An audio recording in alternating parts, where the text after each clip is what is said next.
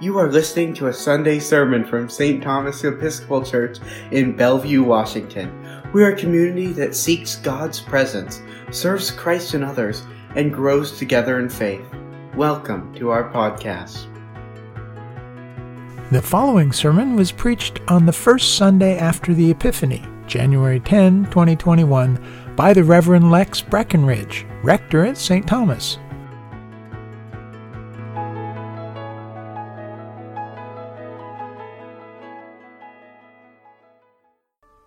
The Holy Gospel of our Lord Jesus Christ according to Mark. Glory to you, Lord Christ. John the Baptizer appeared in the wilderness, proclaiming the baptism of repentance for the forgiveness of sins. And people from the whole Judean countryside and all the people of Jerusalem were going out to him, and were baptized by him in the river Jordan, confessing their sins. Now John was clothed with camel hair with a leather belt around his waist, and he ate locusts and wild honey. He proclaimed, "The one who is more powerful than I is coming after me.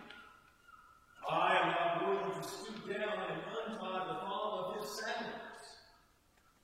I have baptized you with water, but he will baptize you with the Holy Spirit."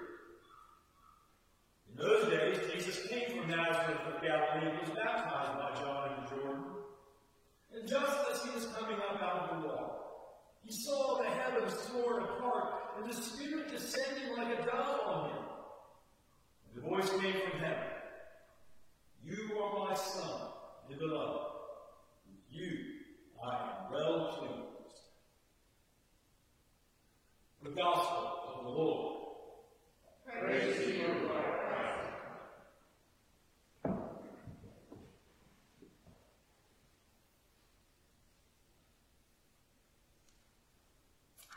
Well, here we are at the beginning of the season of Epiphany. It's the season of light, which is welcome news to us who live here in the Pacific Northwest in January, where light always seems to be in pretty short supply. What exactly does the word epiphany mean? An epiphany is a sudden realization, a discovery of the essential nature of reality, a disclosure of something that had been hidden. The part of the Epiphany story that we remember best is the journey of the ones we call the three wise men, who were guided by the light of the star to the crib, the manger, where the baby Jesus lay. They brought precious gifts of gold and frankincense and myrrh to honor the one whom they called the King of the Jews, the one who was destined to be the Savior of the world. And what's less well remembered about the story is how they got to the manger in the first place. These travelers from Persia were astrologers, they were stargazers, and they were really first-century scientists. They observed the rising stars, a sign that something momentous, something new was happening. A revelation, a discovery, a new King of the Jews. And so they traveled to Jerusalem to inquire from King Herod where this child might be found. When King Herod heard their inquiries, Matthew tells the story, he was frightened, and all Jerusalem with him. Herod summoned the travelers and says in his oiliest voice, "Hey, I don't know where the child is, but I want to worship too. When you find him, come back and let me know where he is." Yeah, right. Wise men, being wise and not fools, get what Herod's up to. And once they finish their visit with the child, they find another way home. Herod, in his grave, orders that all children 2 years and under, in and around Bethlehem, should be put to death. The role of the brutal tyrant, driven by fear and rage and insecurity, and determined to hold on to power at all costs, is an important part of the Epiphany story. Let's bookmark that part of the Epiphany story and travel back a few days to last Wednesday, January the 6th, which, in what is perhaps a cosmic coincidence, although although that's certainly not for me to say, was the Feast of the Epiphany. The beginning of this season of light, of illumination, discovery, of revelation. I won't dwell over long on the events in our nation's capital that day. We've all watched the pictures and videos, heard the news accounts, seen the spin of various cable networks and social media platforms. And we mourn the loss of 5 lives, including one brave Capitol Police officer in this chaotic storm. What I want to draw our attention to is the appearance of crosses and banners proclaiming Jesus saves, and Confederate flags proudly carried by some among the riders, many of whom were armed to the teeth. Contrast those images now with the images of the Epiphany story.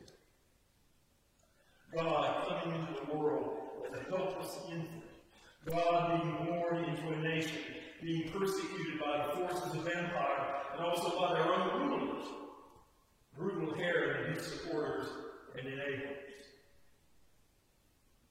So as we hold these Epiphany images before us, one from 2,000 years ago, another from last Wednesday, may we ask ourselves whether those riders carrying crosses and Jesus Saves banners and Confederate flags and guns were friends of the babe in the manger, or were they friends of Herod's? Were they driven by fear and rage and insecurity, or by love and mercy and hope? Which leads to another question. Where does real power, true power, lasting power, the power to change the world lie? Does it lie with the man with the gun and a Confederate flag?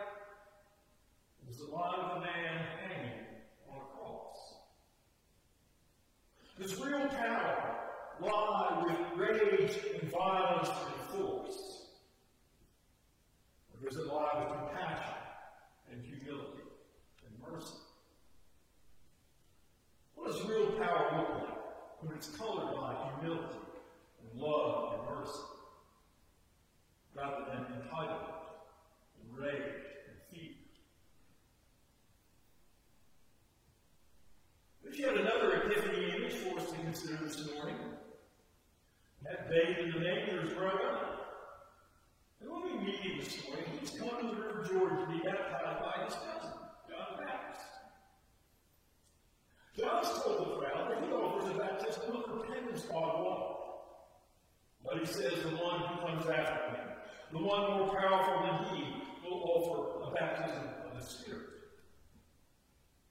And so Jesus shows up, steps into the water, and as he emerges from the water, something amazing happens. The heavens are torn apart, and the Spirit descends like a dove on him.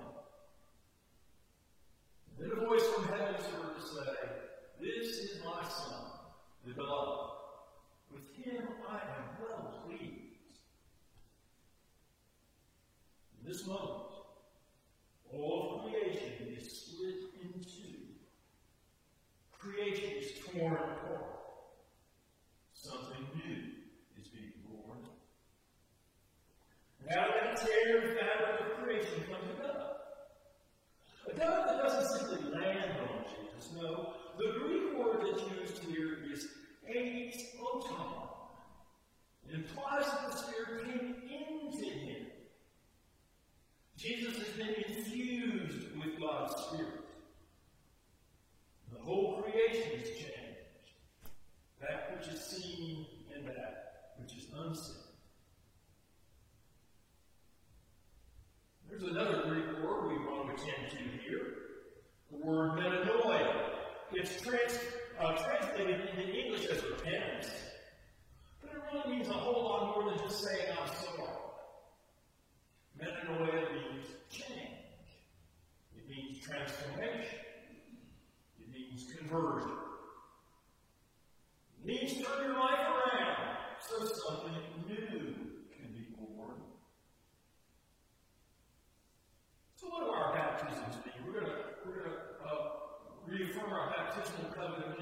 moment, and when you listen to those words and say those responses, ask yourself this: what does this really mean to you? Does it mean that we affirm the faith we have in Jesus? Well, that's a pretty abstract concept, isn't it?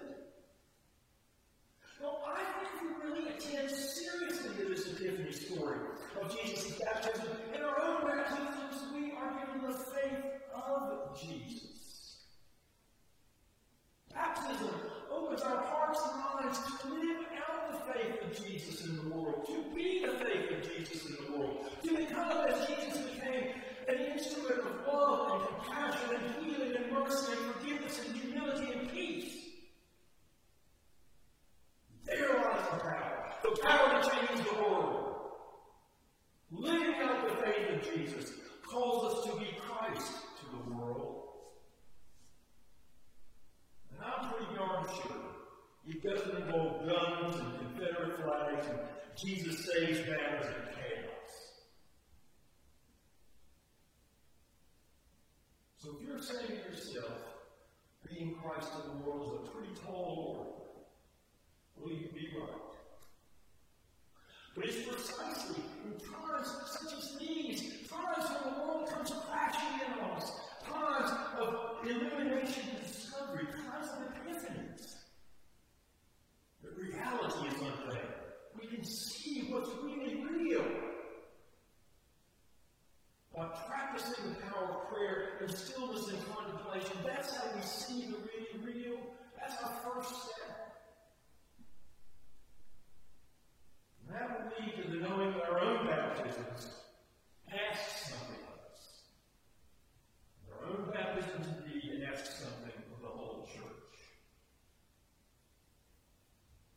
A very keen observer of the state of the church in these perilous days is a man named Michael Gerson.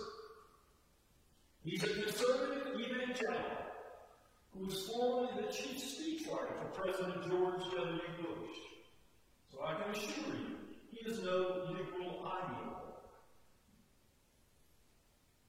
As he watched the events unfold in the Capitol on Wednesday, he was particularly appalled by the presence of crosses and Jesus Saves banners, side by side with Confederate flags and guns. In a column in Friday's Washington Post, Mr. Gerson had some observations about the way forward for the church, and particularly the evangelical church, his own church, that bear repeating. Mr. Gerson writes, "The collapse of one disastrous form of Christian social engagement should be an opportunity for the emergence of a more faithful one. And there are plenty of potent, hopeful Christian principles lying around and used by most evangelicals. A consistent and comprehensive concern for the weak and vulnerable in our society, including the poor, immigrants, and refugees. A passion for racial reconciliation and criminal justice reform, rooted in the non-negotiable demands of human dignity. A deep commitment to public and global health, reflecting the priorities of Christ's healing ministry. An embrace of political civility as a civilizing norm. A commitment to the liberty of other people's religions, not just our own. An insistence on public honesty that believe in the transforming power of unarmed truth. What would America be like if these had been the priorities of evangelical Christians over the past 40 years? Or over the past 4 decades? It would mean something very different in that world to raise the banner Jesus says. This heartfelt diagnosis and prescription, it seems to me, applies not just to Mr. Gerson's tribe, the evangelical wing of the church, but it applies to our tribe too. It applies to the whole church. It applies to Episcopalians, Lutherans, Presbyterians, Methodists, Roman Catholics, all of us. And me, my dear friends, most especially, it applies to me.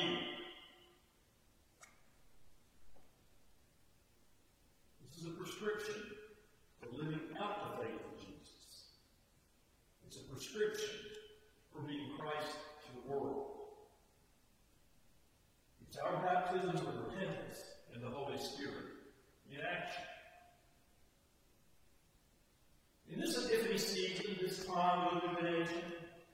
This is real, concrete work we can all own.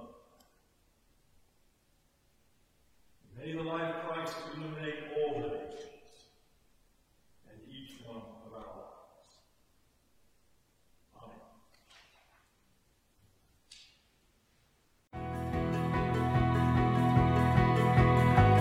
Amen. For more information about St. Thomas Episcopal Church, please visit our website, www.stthomasmedina.org.